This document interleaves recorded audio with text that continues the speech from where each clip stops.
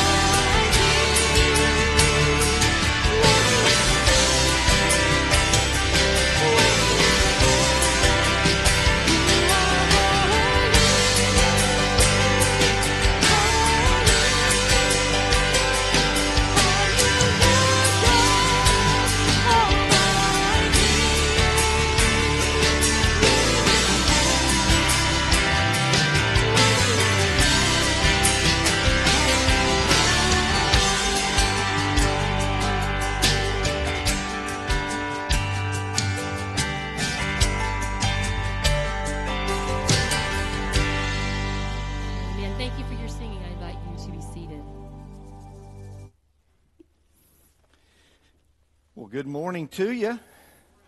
It's good to see you, and I hope that you've had a great week and that you're enjoying your weekend so far.